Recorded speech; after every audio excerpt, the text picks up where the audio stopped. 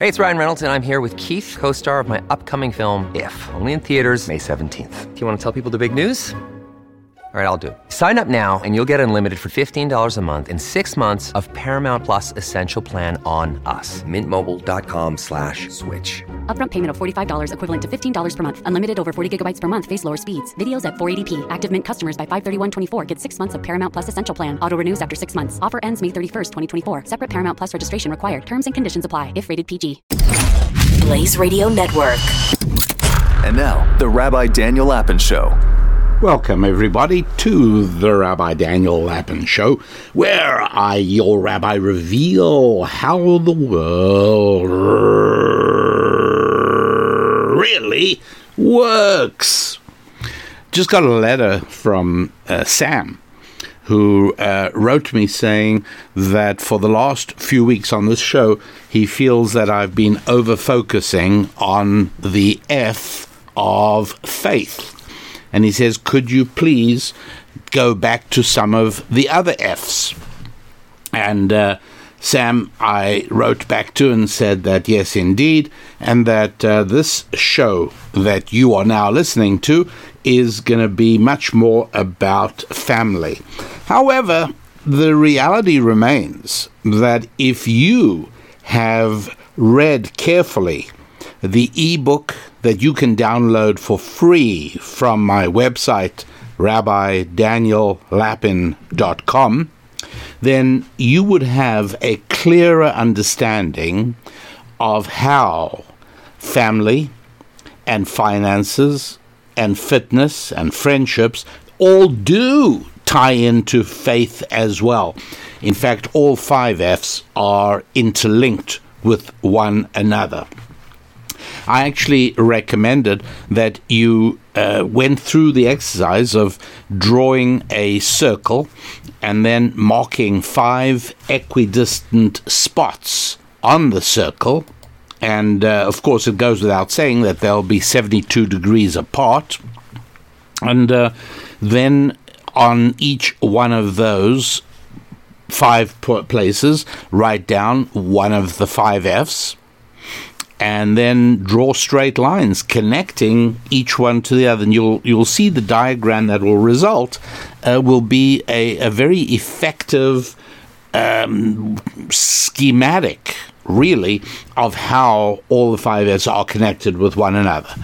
But still, let's go on, shall we, to today's topic already.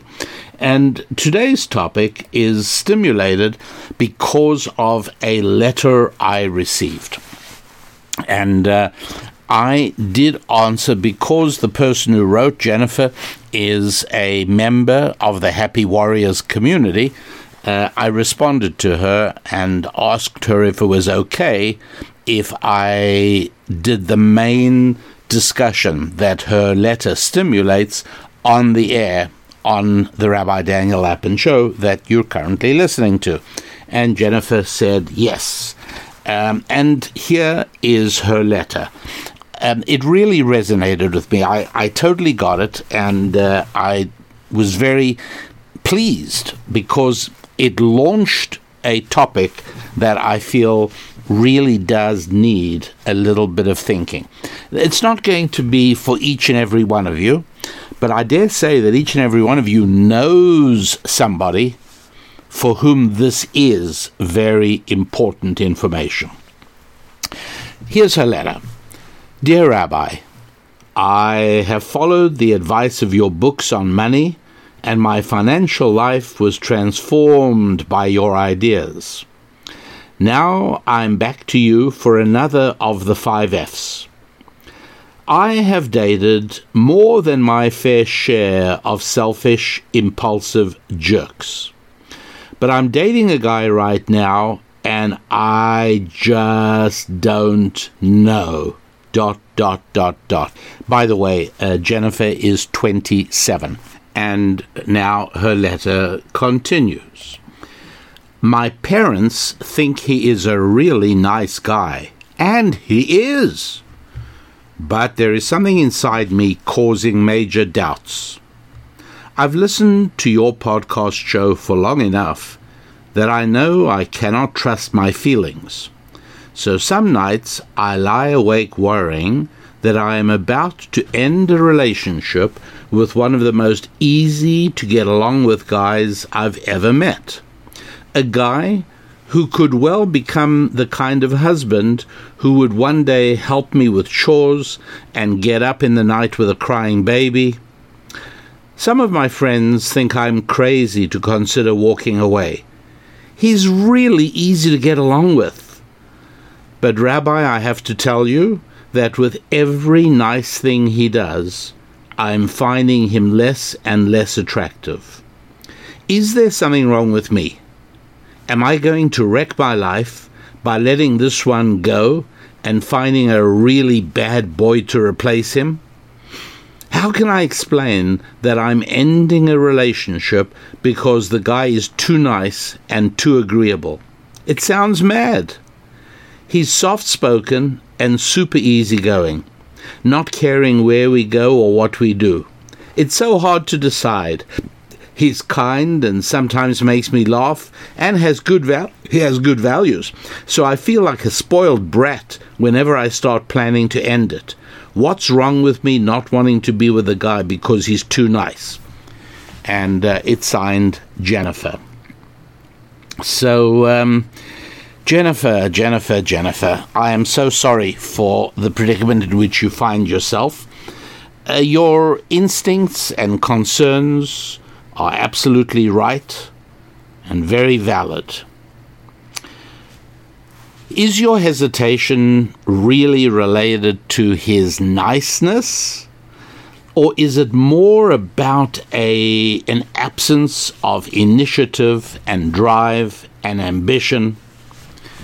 You see, you have a need, as do most women, to feel safe and to feel protected in the presence of a man.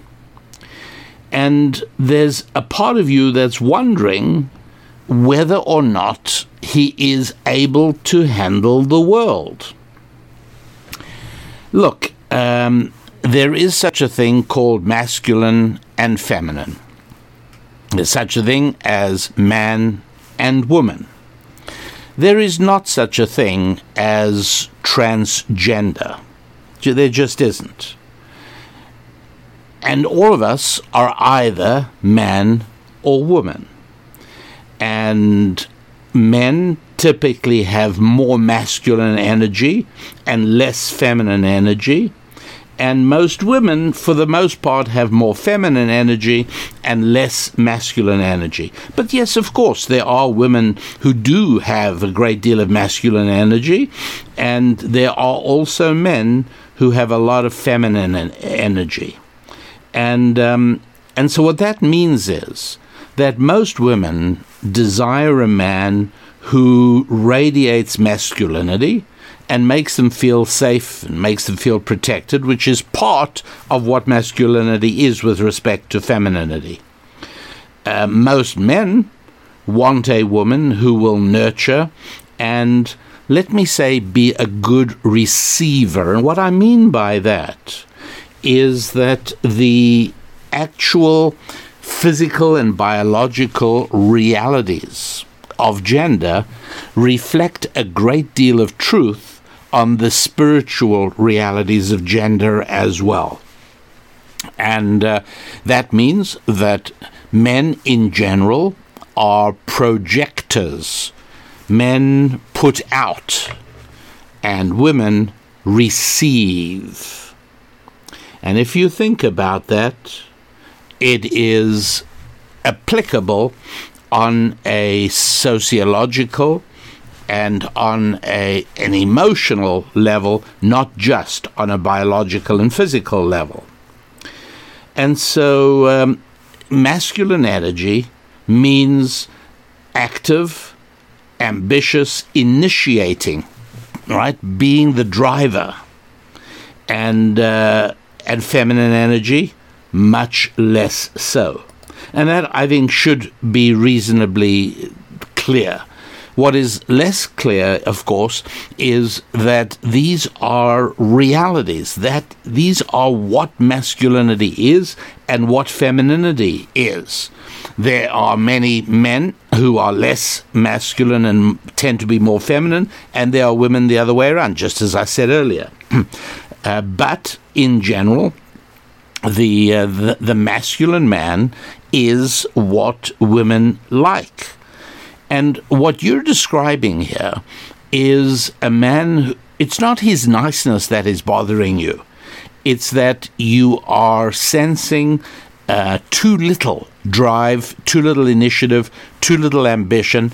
And you gave that away when you said that he was fine going anywhere or doing anything.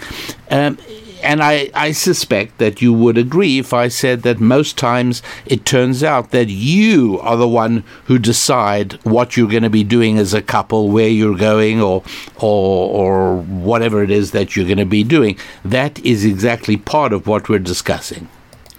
No, it's not that you're objecting to his being nice. What you really would like is a strong man who is also capable of being nice and who radiates a gentleness where necessary. Women find the picture of a strong, masculine-looking man tenderly cradling a baby to be almost irresistible. It's a very appealing picture because it is, in essence, an ideal. But it's not that easily attainable, because the default condition for men is one or the other. I don't know if you've ever handled a motorcycle resting on its rest and the front wheel is off the ground, and if it's unlocked you can turn the handlebars.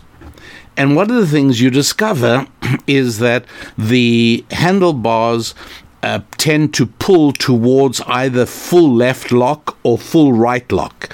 But holding the wheel in the middle, the straight ahead position, is a little bit harder. Now, fortunately, when you're actually riding, that doesn't manifest itself in the same way.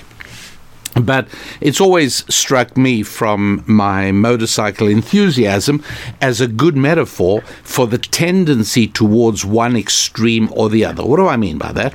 What I mean by that is that the default condition for boys growing up without acculturation, without a mother and a father parenting them, the natural condition for boys growing up is fully one way or fully the other. What are the two directions? I think of them as thug or wimp. A boy is likely to either grow up very unmasculine, very feminine, very unassertive, very wimpy, for lack of a better term, and alternatively, he is likely to grow up in a very brutal and thuggish way. And you only have to look around our society to, in fact, see that this is one of the dilemmas facing women today who wish to put their faith in one man alongside of whom to walk through life. And they look around, and what they see are wimps or thugs. Neither one is a really good choice. And what Jennifer who wrote the letter with which I started today's show, what she has there is a wimp. You know, God bless him, and I wish him well, but he really needs to listen to the Rabbi Daniel Lapin show. And he needs to listen to many of these shows. And he needs to read some of the books in which we discuss this stuff, because he really does need to make a huge change in who he is. But first of all, why are there so many wimps? As to why there are so many thugs, that is an easier one to explain. And the answer to that is because there is a very large number of men today who grow up, who come of age without a father. And what they discover is that the world in which they find themselves is a rough world, and the only way to manifest their masculinity is by thuggishness.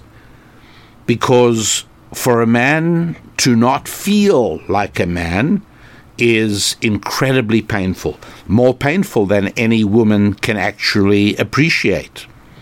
But what about the wimpy men? How do they manage? Surely they recognize that they lack masculinity? The answer is that yes, they do, but they interpret it as being a good person.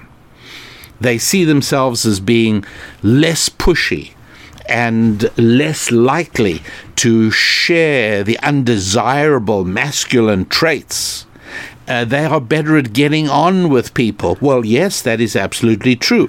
And most women are far better at getting on with people than most men, because being easy to get on with is a feminine characteristic. With men, to be that way means that you are concealing and suppressing your own feelings. But why are there so many wimps? What is going on in the society? Well, let me give you a little bit of a theory on this. Now, part of it is, it doesn't need a theory, part of it is that so many men are raised without fathers that they become focused on their early years on pleasing mum or grandma or whoever are the women in their lives. But when there's not a man in their life, yes, they do become that way. And sometimes, because this problem has been going on already for more than 50 years, it's very possible that their fathers were wimps, and that's how they grew up. So this is a widely spread problem. And again, I'm not. I don't mean to be using this term derogatorily, because I know that. I wish no happy warriors were wimps, but it's unavoidable. I know that without question, some of the men listening to this show are going to look at themselves and say, "Oh no, he's describing me."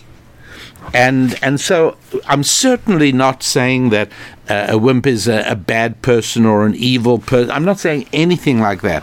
I'm saying a wimp, I don't mean that word derogatorily. I just don't have a better word. But what I mean is that it is a man who is not fulfilling anywhere close to all his potential. Because for a man to achieve all his potential, he needs to be masculine. And the good news is this is repairable. It really is. But the first step, obviously, is to recognize that you are a man who is a little bit too feminine, not enough masculine in you. Totally changeable. This is not a case of hormone therapy, testosterone injection. No, nothing like that at all. This is in reality, it's a spiritual condition. And the women in your lives, or the women who are to be in your lives, will appreciate you fixing it. Because the fact is that it is frustrating for most women to live with a feminine man. And because nature abhors a vacuum, and that means that not only in the world of physics, where if you create a vacuum, and do you know there are wine cork pullers, which are like hypodermic syringes. You push a needle through the cork, and then you pressure the piston a few times with your thumb, and what that does is compress air into the wine bottle, which gradually forces the cork up and out of the bottle. It's very elegant, actually. I do not know whether winophiles, that means people who really know a lot about wines, and that is not me, I'm afraid. But I don't know what winophiles think of such a cork puller, or not really a corkscrew. But what I do know is that every now and then somebody tries one of those, not on a wine bottle, but on some liqueur bottle that's been bottled in a square-shaped bottle instead of a round bottle, a bottle with a square cross-section. And after a few presses of the plunger, the bottle smashes. It just bursts out and explodes, because a round bottle, on the basis of the engineering qualities of an eggshell, a round bottle is much stronger than a bottle with 4 corners and 4 sides. And the reverse is true as well. If you suck a vacuum, if you suck all the air out of a bottle, if it's a round bottle, you'll be able to get quite a good vacuum there. But if you try to do it with a square bottle, the outside air pressure, once you've pulled out a lot of the air from inside the square-shaped bottle, the outside air pressure pushes on the square sides and quite easily smashes them, because nature does not like a vacuum. And so the same is true also in terms of a power vacuum. It's true in international affairs, and it's true also in domestic affairs. And that is that there needs to be somebody in the relationship who is driving it. Now, this is not true in a business partnership, but it is true in a marriage.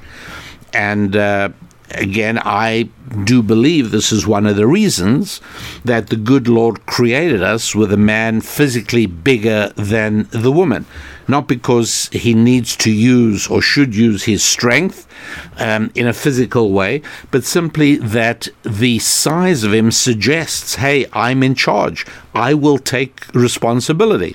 Now, what do I mean? I just want to clarify, right? I'm not talking in any tyrannical sense, God forbid at all. But I'm talking about if, here you are, you're driving down the road with your husband, it's late at night, and all of a sudden there is a loud bang, and the car jerks, and your husband is behind the wheel, and he immediately puts his foot on the brake and guides the car to the side of the road, and then when he's no longer focused single-mindedly on bringing the car safely to a standstill, he says to you, we've just had a front wheel blowout. And he knows that, right? He didn't say, I wonder what that was. What happened? Because he knows that when the steering wheel pulls to the side after a big bang and the car doesn't handle properly, one of the front tires blew out. That's what happened. A man knows these things. Now, he could say, relax, honey, sit down. I need to get out and get the jack. I'm going to have to change the wheel. That may be what he says. Or maybe he picks up his phone and says, I've got AAA on speed dial, and I'm sure I'll have him here in a few minutes. And he calls him up, and one way or another, he takes charge and solves the problem. That's what most women want in a husband. And a blown front tire is just a metaphor for life in general. That's what it is. You don't want to be married to a guy who says, I wonder what that was. What are we going to do now? That's not what you want. And it's not what your daughter wants. There is an excitement in masculine-feminine tension. And it's something that blessed people have discovered. If you are a masculine man and you're married to a feminine woman, you probably have bald spots in the carpet next to your bed from putting your knees there in gratitude every single night and thanking the Lord for giving you such a wonderful spouse. And if you're a woman and you're married to a man from whom you feel masculine tension and masculine energy emanating, then that's wonderful for you as well. It is a good thing. The creativity possible in a male-female relationship is intensified and augmented when there is a difference, when one is masculine and one is feminine, there is a power that does flow out of that. Now, before I tell you what's been going on over the last 60 years or so and why it is that there are so many men lacking in full masculinity. And again, I repeat, this is totally repairable. right? This is like somebody, who as a teenager had a lot of pimples on his face, and a lot of acne. He doesn't just say, well, I guess I'm an acne person. No, he solves the problem. A person breaks a leg, he goes to the doctor, the orthopedic surgeon has it set in plaster, you repair things. And so if there is a man who is not, for various reasons in his background, fully masculinized and is lacking in some of that, it's repairable. That's the good news. But first of all, before I go into that in greater depth, let me urge you to visit the website rabbidaniellapin.com. And here's what you should think about doing at the website. First of all, if you haven't yet read The Holistic You, which is a free downloadable ebook you can get right away, then you should definitely do that. You should also decide about trying a test membership as a member of the Happy Warriors community. You can try that out. Free trial for a period, 2 weeks or so. See whether that works for you. And finally, you should also take a look at the online program called Scrolling Through Scripture. Okay, those are some of the things that you definitely want to do on the website of rabbidaniellapin.com. So, what is the theory that I'm looking at? Okay, well, first of all, I have to tell you that at different stages of a woman's monthly cycle, she undergoes very real changes. And interestingly enough, at the time of ovulation, when a woman is most fertile, most capable of conceiving a child, she has a different outlook, and it's all subconscious.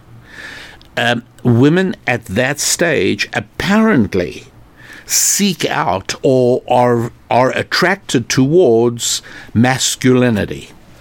Now, I don't know a whole lot about this, and I can't even guarantee that this will not end up being debunked and discredited. I don't know. But at the moment, I'm aware, and I have been for many years already, because the first information on this that I'm aware of came out in 2005.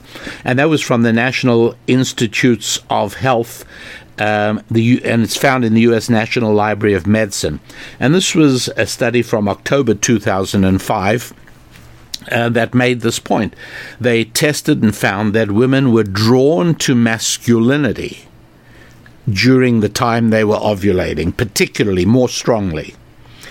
And then again in 2010, October 2010, in Live Science, there were more reports and studies that were printed.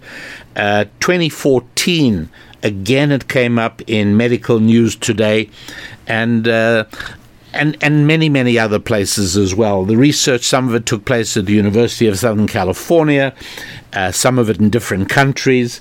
But you know how it is when a particular topic becomes in and becomes even a little trendy. So a lot of different people in a lot of different places start looking at it, and at the moment, it does seem to be fairly reliable. That at the time in a woman's cycle of ovulation, she feels sexier and she's drawn towards masculinity, if you like. Now, all of that is pretty straightforward. That's right. Just over 60 years ago, the birth control pill came into existence. And there it was. On May the 9th, 1960, the Food and Drug Administration approved the pill. And so that's like 60 years ago. Came out, it was the very first one, I think it was called Enovid, if I'm not mistaken, and the way it worked was fairly straightforward. It used hormones like progesterone and estrogen to repress ovulation in women. That's exactly what it did. It made women not ovulate. Well, obviously, if there's no ovulation, there can be no conception. Hey, presto, birth control pill. You got it. Now, that means that in a way that was quite different before, in a way that was unknown before 1960, right, there was birth control before, but it was mechanical birth control that did not interfere with the monthly cycle of women. But the birth control pill did. And so from May 1960, and I think you'll see now why I regularly identify the early 1960s as the most critical time to mark a new epoch in American history. It's not only because of the birth control pill. There were many other things that took place at the same time, and I've spoken about those in the past. But what's interesting now is that a certain proportion of American women stopped ovulating for a large part of the time. Not all women were on the pill, and not all women of childbearing age were on the pill, and not all women who were on the pill all the time. But let's put it this way: if statistically speaking, we could easily draw up a mathematical expression that would say that until 1960, an American male walking the streets of American cities, going to work and going to restaurants and going about his business, was going to encounter X number of women ovulating at any particular time. After May 1960, and the numbers grew very rapidly, very quickly after that, we now know that number X is far lower, right? Pretty obvious, because if a large number of women are on the pill, then a large number of women are not ovulating at all, and therefore men were less likely to run into women who were ovulating. Well, what's that got to do with anything? Well, the way that I want to say natural selection, but I don't really mean this in a Darwinian style, although there are aspects of it that could apply. But what I'm saying is that always, in every society, men are very much shaped by women. What do I mean by that? Well, in the same as Camille Paglia says that if there were no men in the world, women would still be living in grass huts and caves.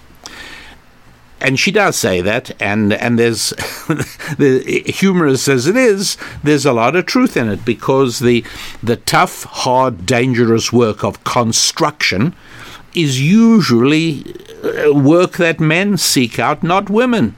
Would women do it in the absence of men? This takes us into the realm of speculation beyond where I want to go today.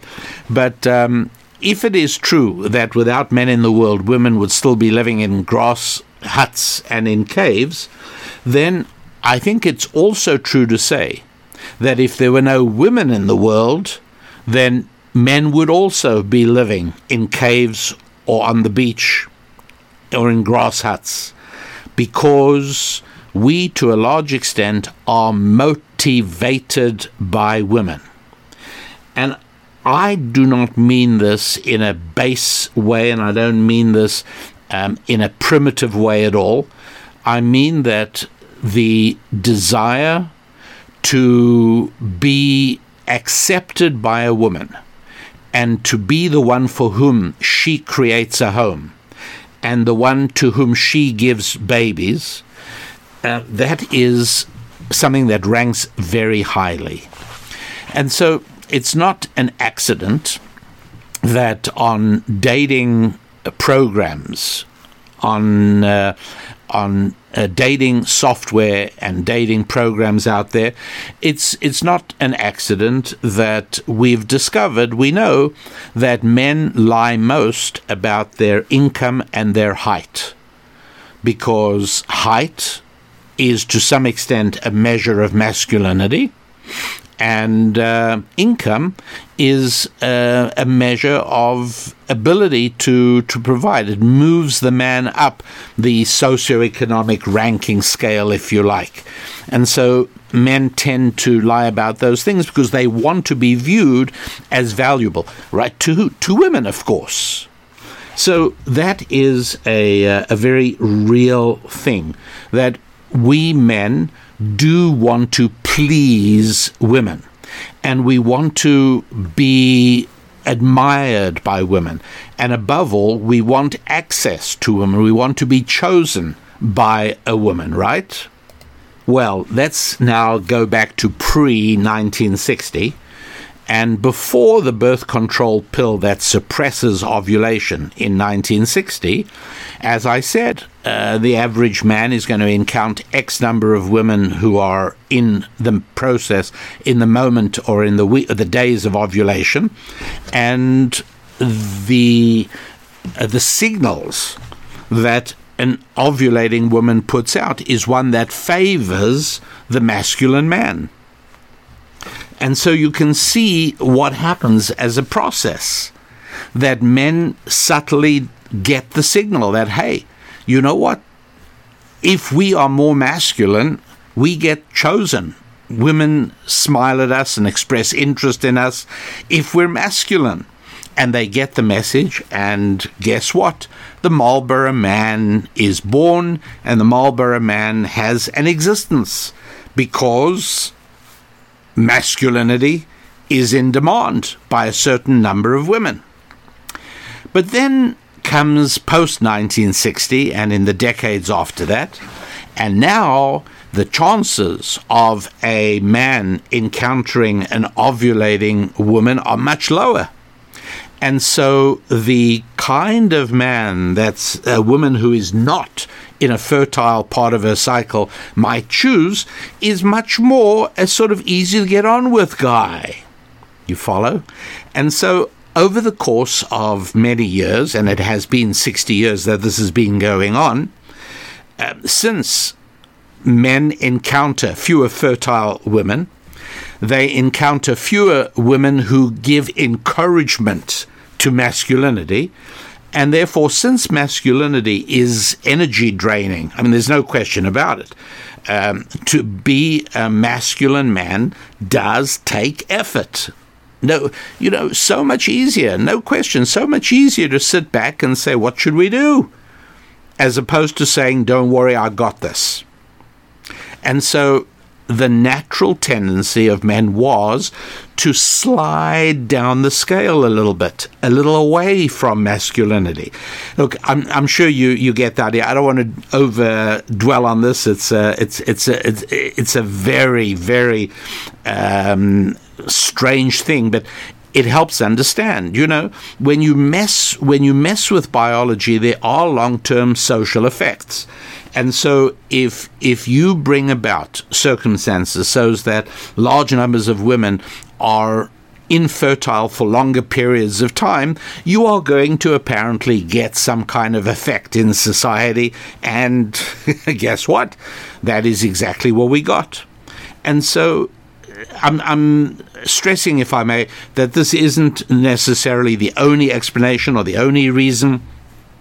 A lot of it has to do with many men raised only by mothers. A lot of it has to do with men raised by fathers who themselves tended a little away from the masculine. But whatever it is, we've got ourselves, into a time now where if you are a woman looking to form a relationship and ultimately be married, it's harder now because you'd like to marry a masculine man, which means you'd like to marry a man who is ambitious and driven and a man who can lead. You would like that. In fact, as you know, I have said many times in the past that in general, the majority of women would like to be married to a man who is taller than they are, richer than they are, and smarter than they are. That's just a reality.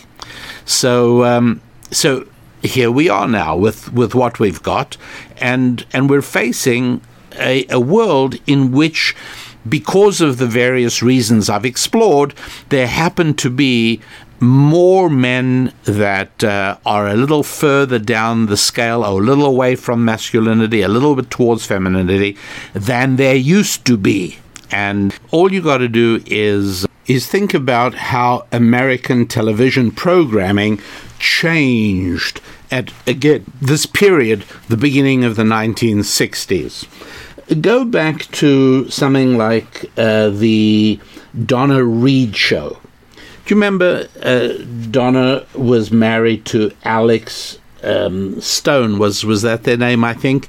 And this ran from 1958 to 1966. So it's a good example that by 1966, we're 6 years into the 60s, the birth control pill and everything else that's happening, and the show is no longer applicable. But what was it about? Well, I mean, you got to just go back and look at old episodes of the Donna Reed show, and you see that Alex is a very masculine man, not just in appearance, but in how he is the pillar of the family. He just is. And Donna, you can't imagine a more feminine-looking woman. Now, I know that it is popular and customary and chic and trendy to mock that, Oh, well, she made a point of making sure to greet her husband when he came home from work, in heels and wearing a necklace. Fine. Mock as much as you like. But most men wouldn't mind being married to Donna Reed. And then there was, do you remember Leave It to Beaver? No, you're not going to remember. I don't either. I wasn't even in the United States. But that ran from 1957 to 1963. And again, same thing. June and Ward Cleaver were the parents. And, June is totally feminine. And Ward, Ward served in the army. He was I think he was a construction engineer, and I forget what he does during the time of the show. But at any rate, again, he's the father, and he takes responsibility, and he carries the family in every way. And I should mention, looking both at Donna Reed show and Leave It to Beaver, that one of the drawbacks, ladies, of being married to a feminine man, and again, I'm talking just about types here, a man who is less, means that he's less comfortable disciplining kids, particularly boys, but even girls. He's less comfortable doing that, and that means that you end up having to do more of it. The old expression that a mother would say to her children during the day, just wait till your father comes home, that really resonated, because you could count on a masculine man to take care of his children's education. If they needed to be put right, he was right there.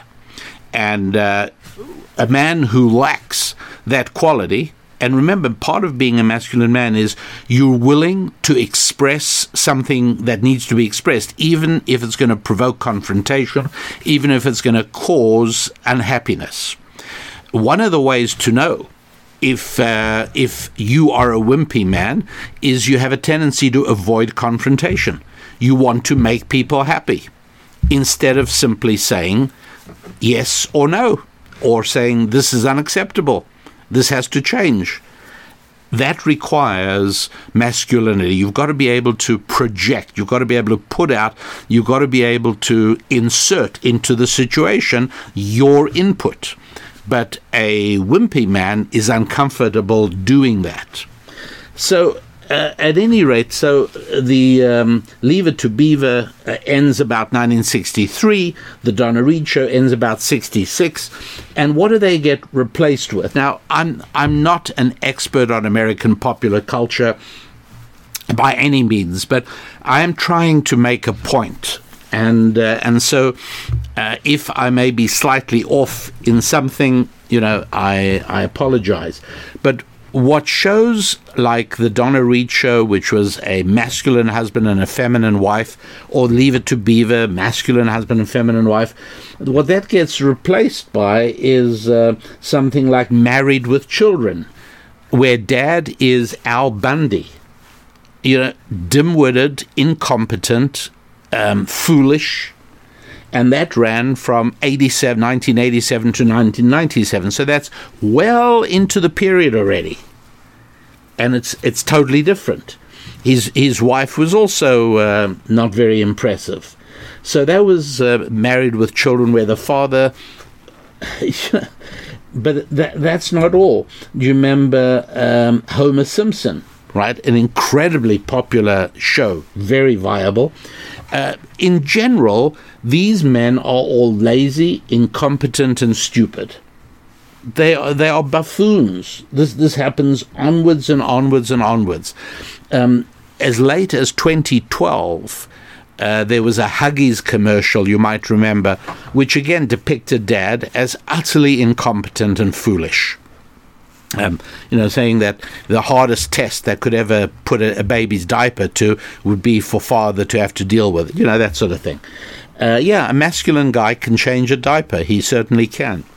Anyways, I think it's reasonably clear, I hope it is, that something did change in America in the early 60s.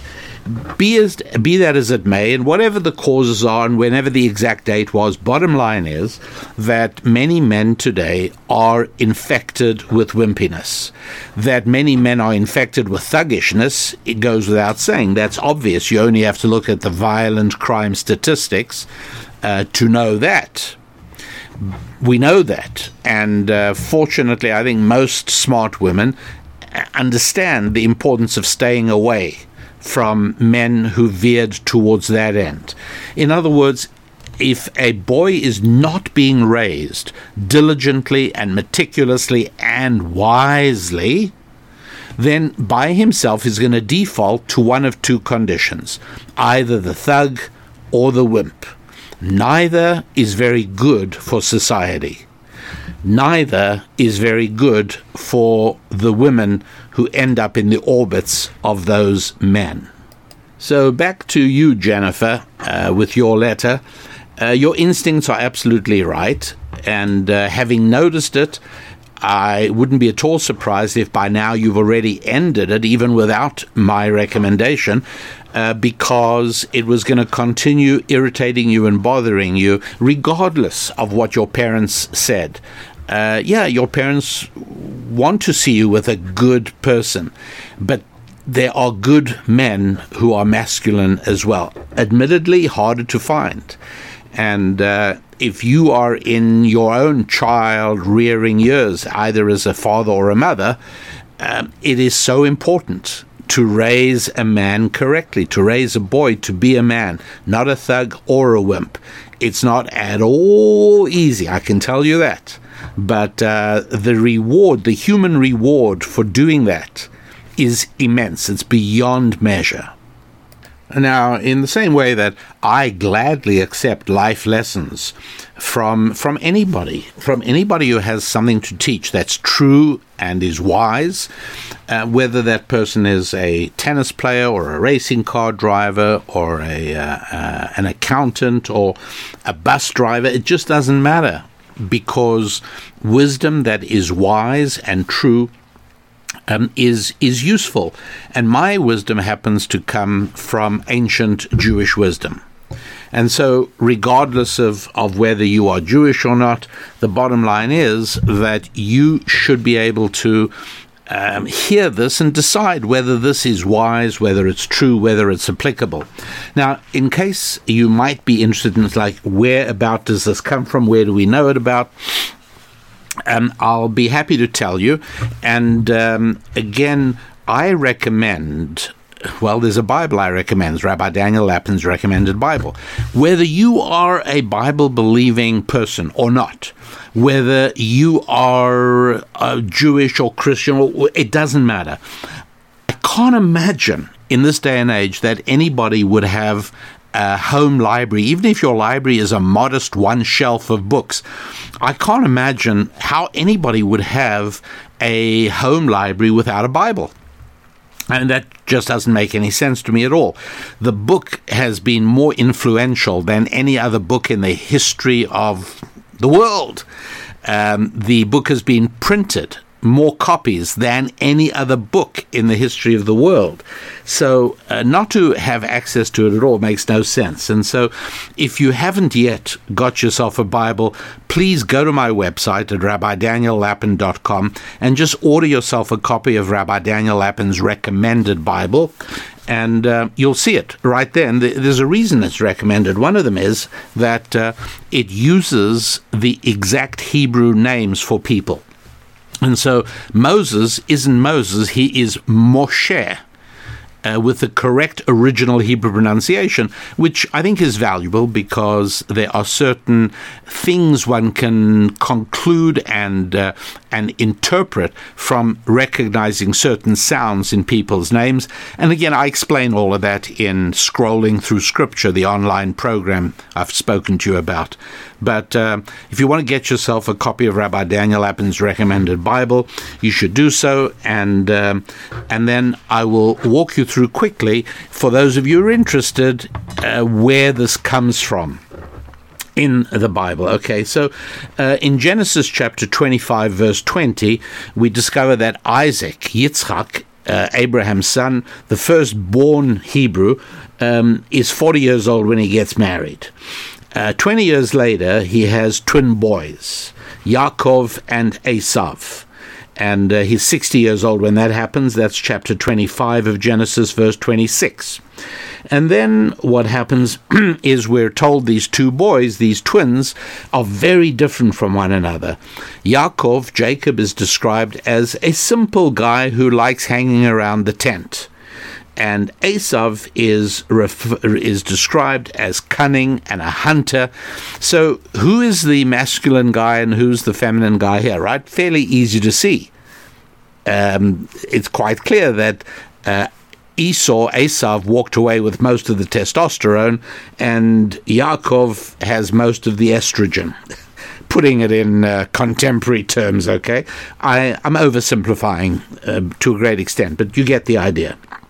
And then, not surprisingly, we discover one of the brothers is cooking a meal. Well, who do you think was cooking a meal in the kitchen? Well, that was Yaakov. That's right. He was cooking a meal in the kitchen. Where was Esav? He was out hunting, came home hungry and wants food. Yaakov says, sell me the birthright. Esav says, sure, who cares about the birthright? If you'll give me a meal, I'll give you the birthright. Because he sees to Esav a world is a world that is filled only with material things. There are no spiritual things.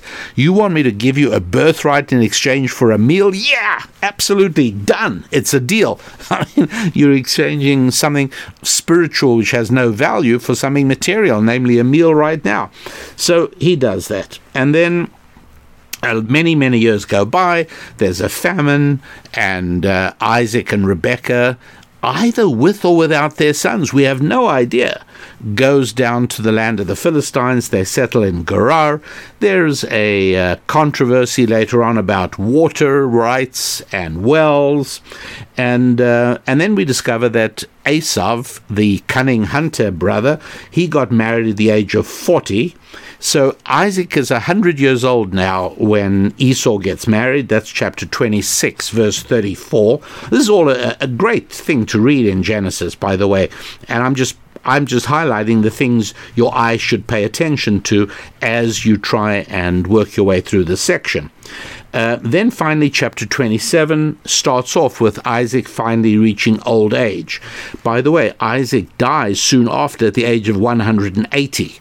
We know that from Genesis chapter 35, verse 28.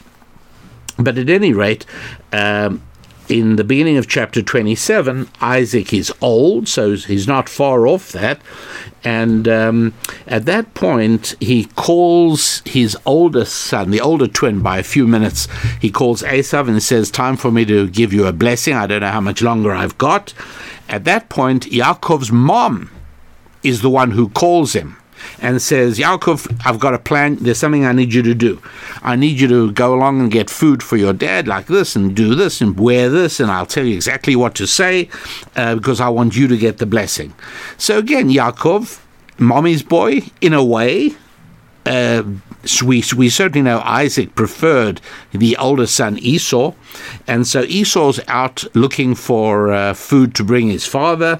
Meanwhile, Rebekah, mom, gives Jacob the food to take into father, and father gives Jacob the whole blessing.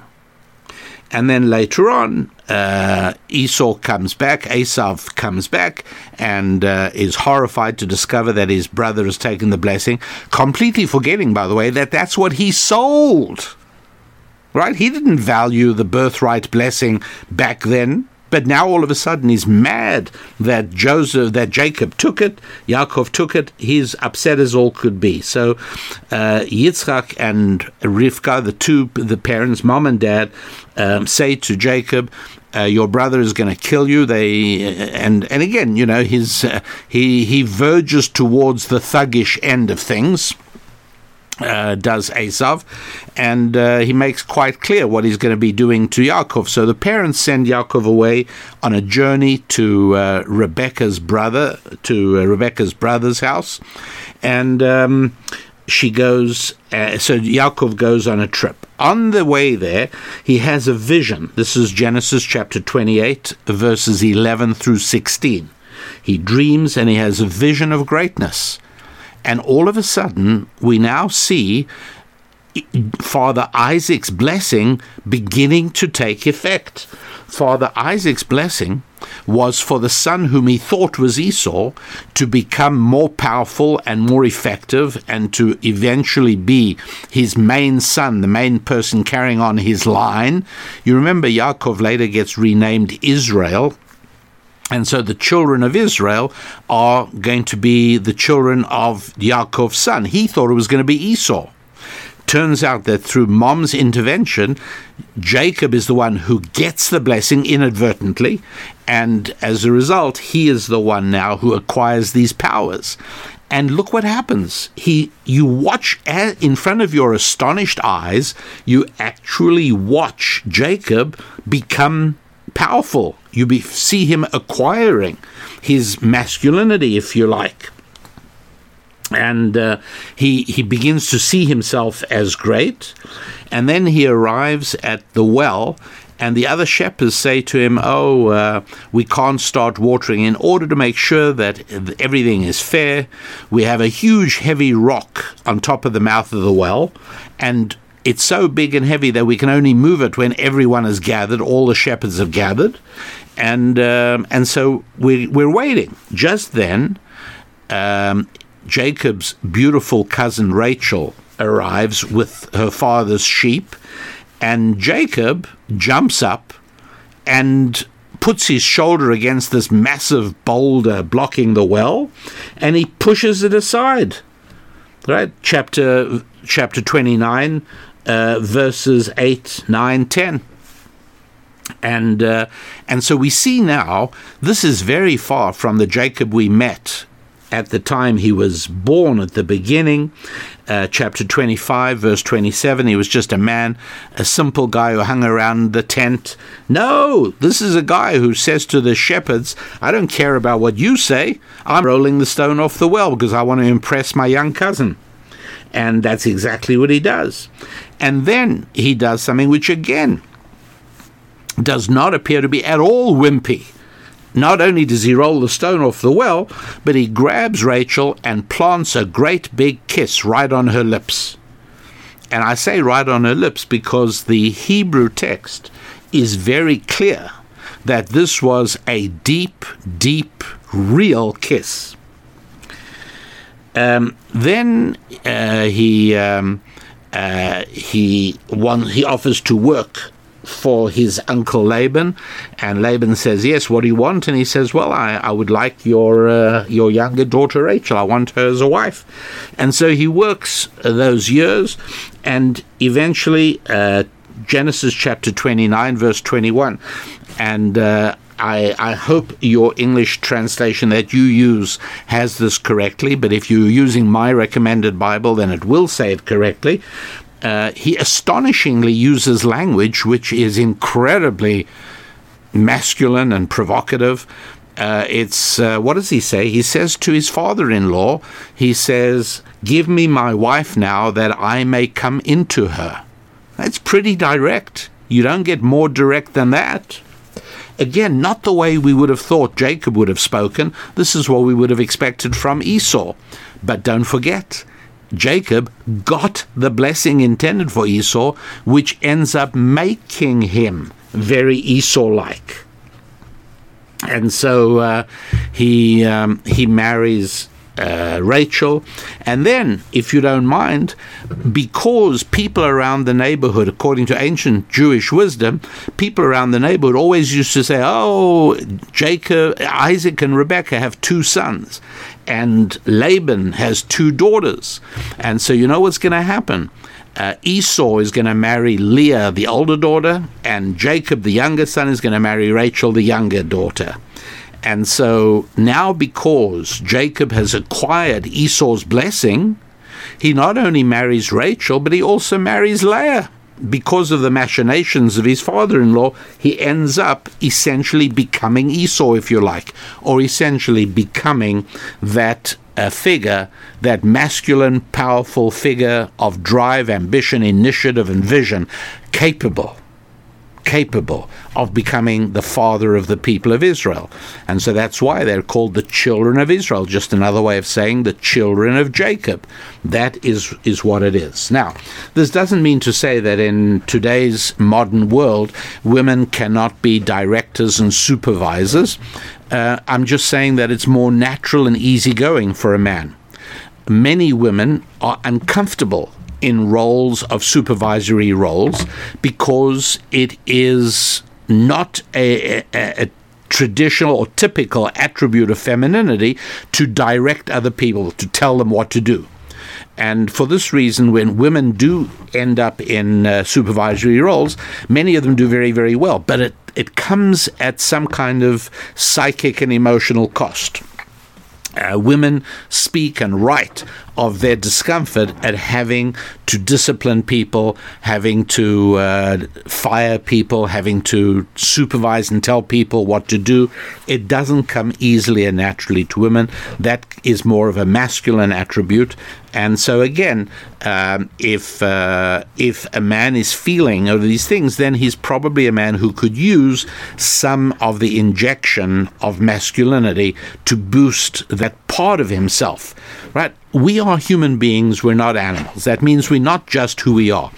A while back, a year or two ago, I did a podcast show on how dangerous are the words to even think, let alone say, "Look, I am who I am." You never want to say that.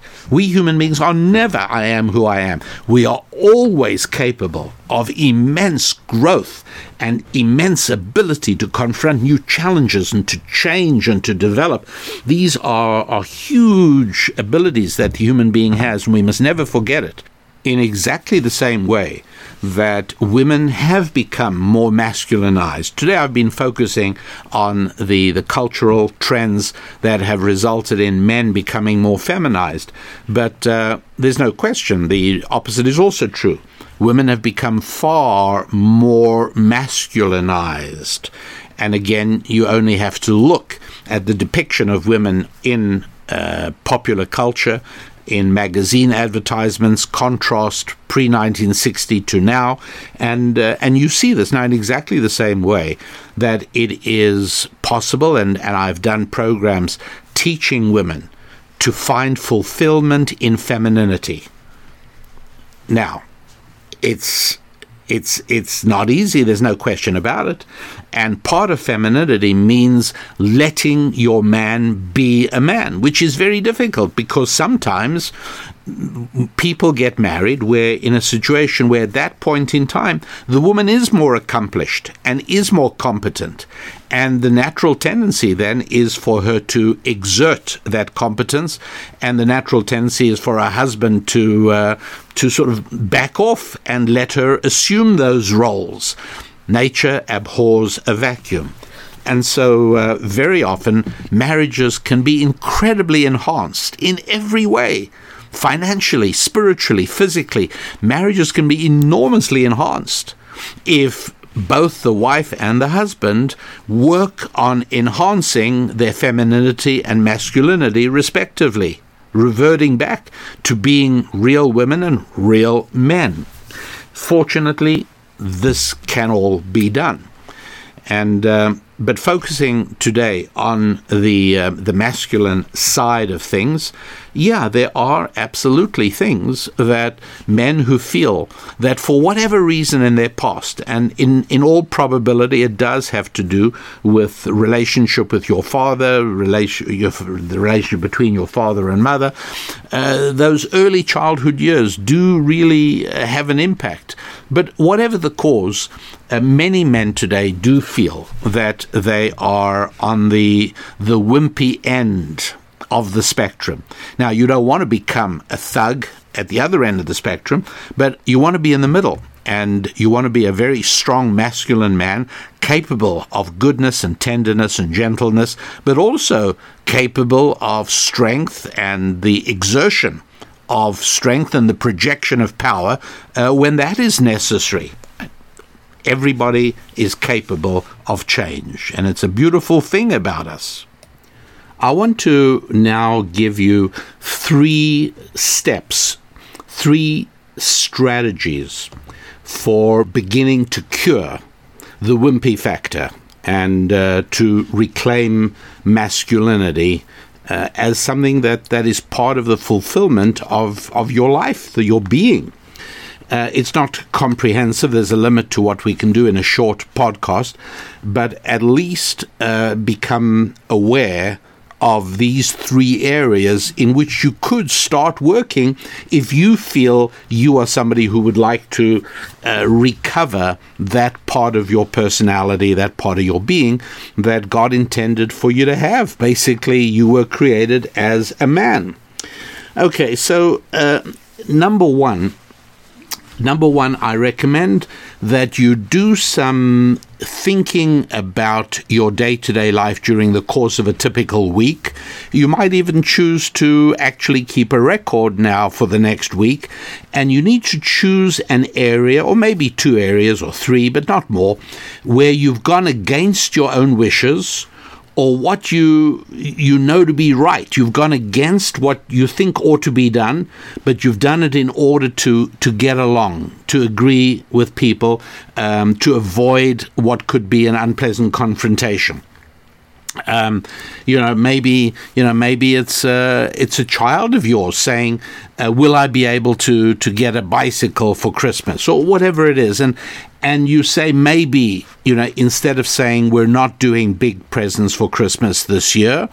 That would be an example, but there are many others. It might be in family, it might be between spouses, it might be wherever it is.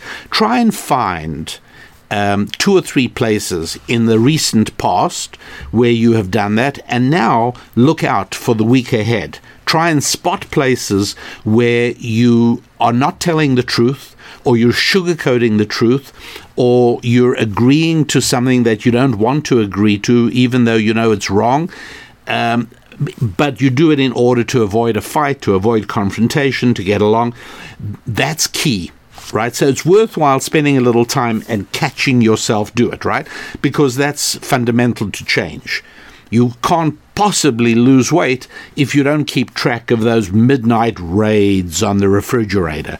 You've got to be able to look at yourself from the outside looking in. You're an observer overhead. Watch yourself and catch those occasions during the course of your day or several days or week where you don't say what you know you should say, or you may even lie.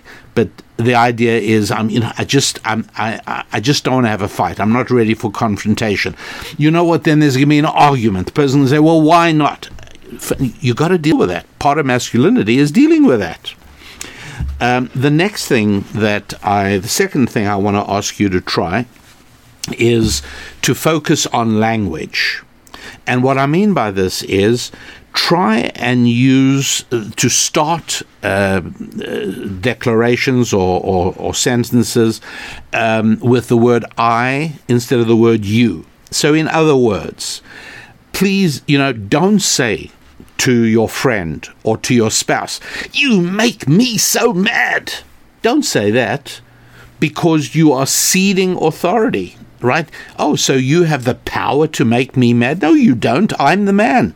You don't have the power to make me mad. I decided to be mad, and now I'm sorry for it. I shouldn't have. And so phrases like "you made me do this," or "well, you did this, so I did that." No. Own it. Masculinity is owning the thing. I did this, and here's why I did it. I'm sorry you don't like it. I'm sorry it made you upset, but this is why I did it, and this is why I'm insisting that we do this. Or alternatively, it's perfectly masculine to say, "I did do this, and I'm sorry, it was a mistake. I don't want to do it again. I apologize." Don't try and avoid using the crutch of "I feel." Okay? And now you've heard me explain in negotiations how valuable it is sometimes to say I feel, but that's different. That's when you're in control of the situation and you deliberately want to say I feel in order to achieve a certain end in negotiation. I've discussed that at full in previous shows. But in the context of recovering masculinity, when you say I feel like, you kind of you're kind of using it as a crutch. Instead of saying this is it, this is what I want. Instead of, I feel like you don't really want to do this.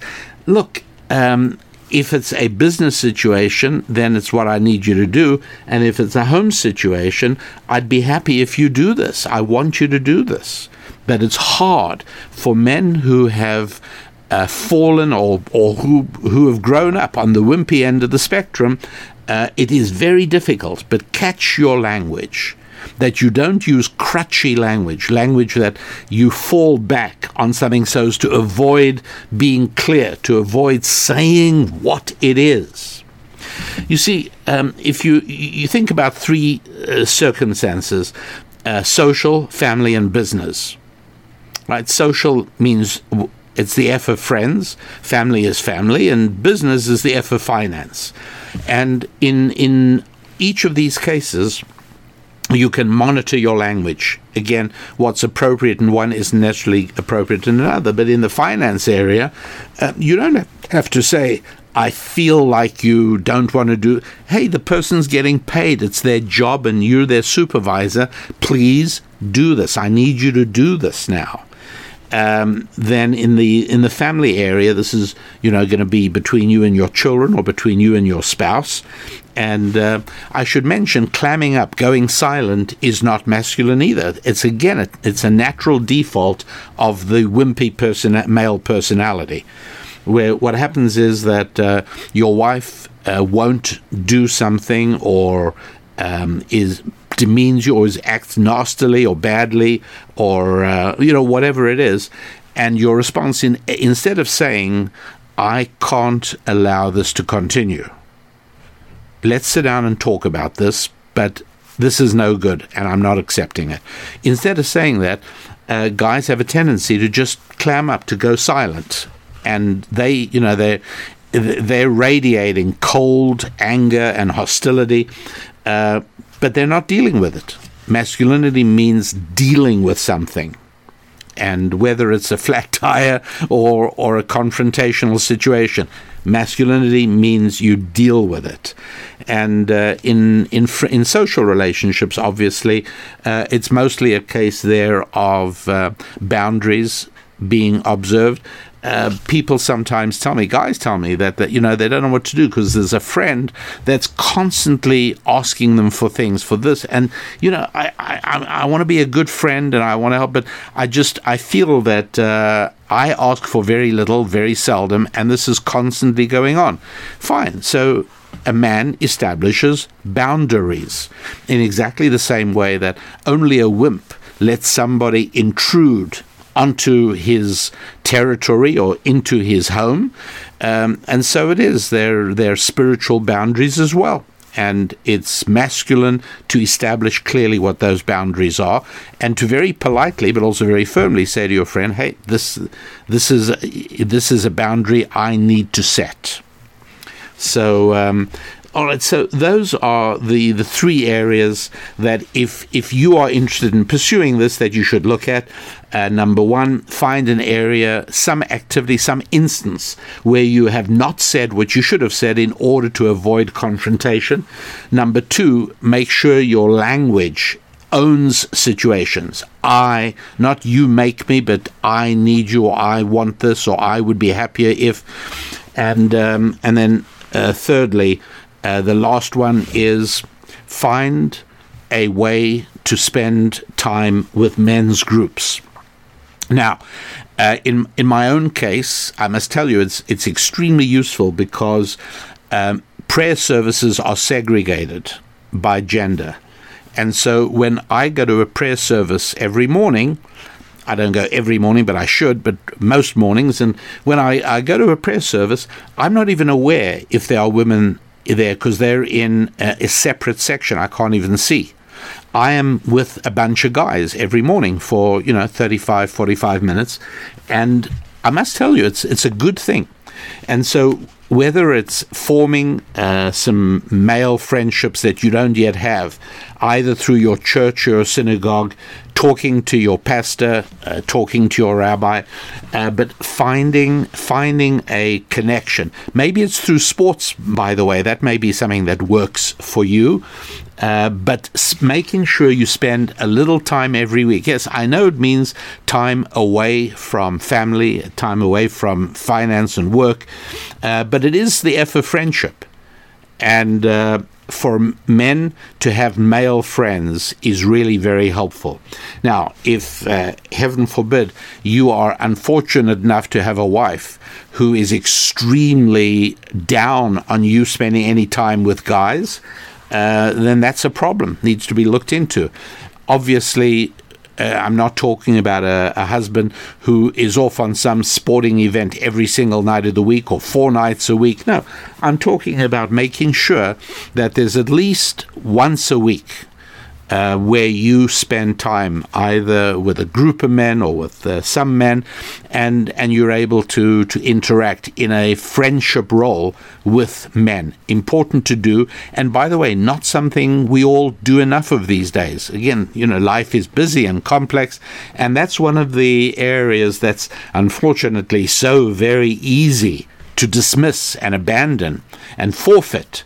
So we try and avoid doing that, and we get things right again. So, my dear friends, that is the situation. Jennifer's letter to me was really what she should do, and I have devoted the rest of the show to what the guy who's dating her should do, who's probably never going to hear it. And even if he did, would he be able to change in time enough to salvage his relationship with Jennifer? It's possible. Particularly if he goes to her and says, I realize what's been wrong in our relationship, and here are the changes I'm going to make. She would be so relieved and so happy and so drawn to him and so attracted to him. Please be aware. Masculinity is very attractive. Not thuggishness at one end, not wimpiness at the other, but strong masculinity with a touch of tenderness and a touch of gentleness and softness as well. But that is as far as we can go as for this show, my friends. Good as always to be with you. Thank you for being with us. Please visit WeHappyWarriors.com if you want to be part of the We Happy Warriors, the Happy Warriors community, because what I've been describing in the whole show today is a male happy warrior, because a male happy warrior is masculine. A female happy warrior is feminine. And I've spoken in the past about how when I prepare the show and record the show every week, I do so with the picture of my audience in my mind, and I see only feminine women and masculine men. But I know, in reality, the world being what it is, we can all improve, right? Each and every one of us could improve. And what I've been talking about in today's show is women becoming more feminine, but not really. I've been speaking mainly about men becoming more masculine.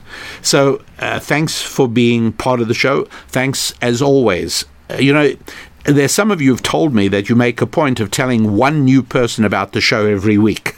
That's all, just one new person. Well, as you probably know, that has caused an incredible growth. So there we are. And I find that very exciting and very helpful while I'm preparing the show for you. So thank you for telling people about the show. And, I think I have do I have a letter here? I do believe I have a letter that you might find interesting. Listen to this. Dear Rabbi Lapin, following a strong recommendation from my brother-in-law, I began listening to your show a number of years ago. I've benefited immensely from the ancient wisdom, Jewish wisdom you share, and my wife really enjoys Susan's musings. Thank you for adding value to our lives. And then he goes on to describe what he does, and he speaks of something that he doesn't like that I said. And Ryan, I have written to you already. You're a happy warrior, and I hope you received my email. I did respond to you, and I explained what it was that I said, and that I certainly didn't mean it in the way that you heard it. So enough of that. But at any rate, so Ryan's brother-in-law gave him a strong recommendation about the show. So thank you all for giving strong recommendations about the show to anybody. I appreciate that, and it's worked really, really well. And thank you for visiting WeHappyWarriors.com to try out becoming part of the We Happy Warriors community. And thank you for visiting RabbiDanielLapin.com and scrolling through Scripture, the online course, the Rabbi Daniel Lapin recommended Bible, and anything else that you would like to look at or communicate with us through visiting that website. Thanks for it all, and I wish you a wonderfully fulfilling week, growing in your faith, your family, your finances, your friendships, and your fitness. I'm Rabbi Daniel Lapin. God bless.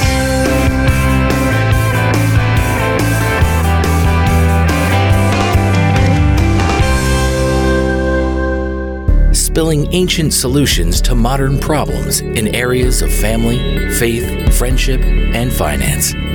This is Rabbi Daniel Lapin On Demand on the Blaze Radio Network.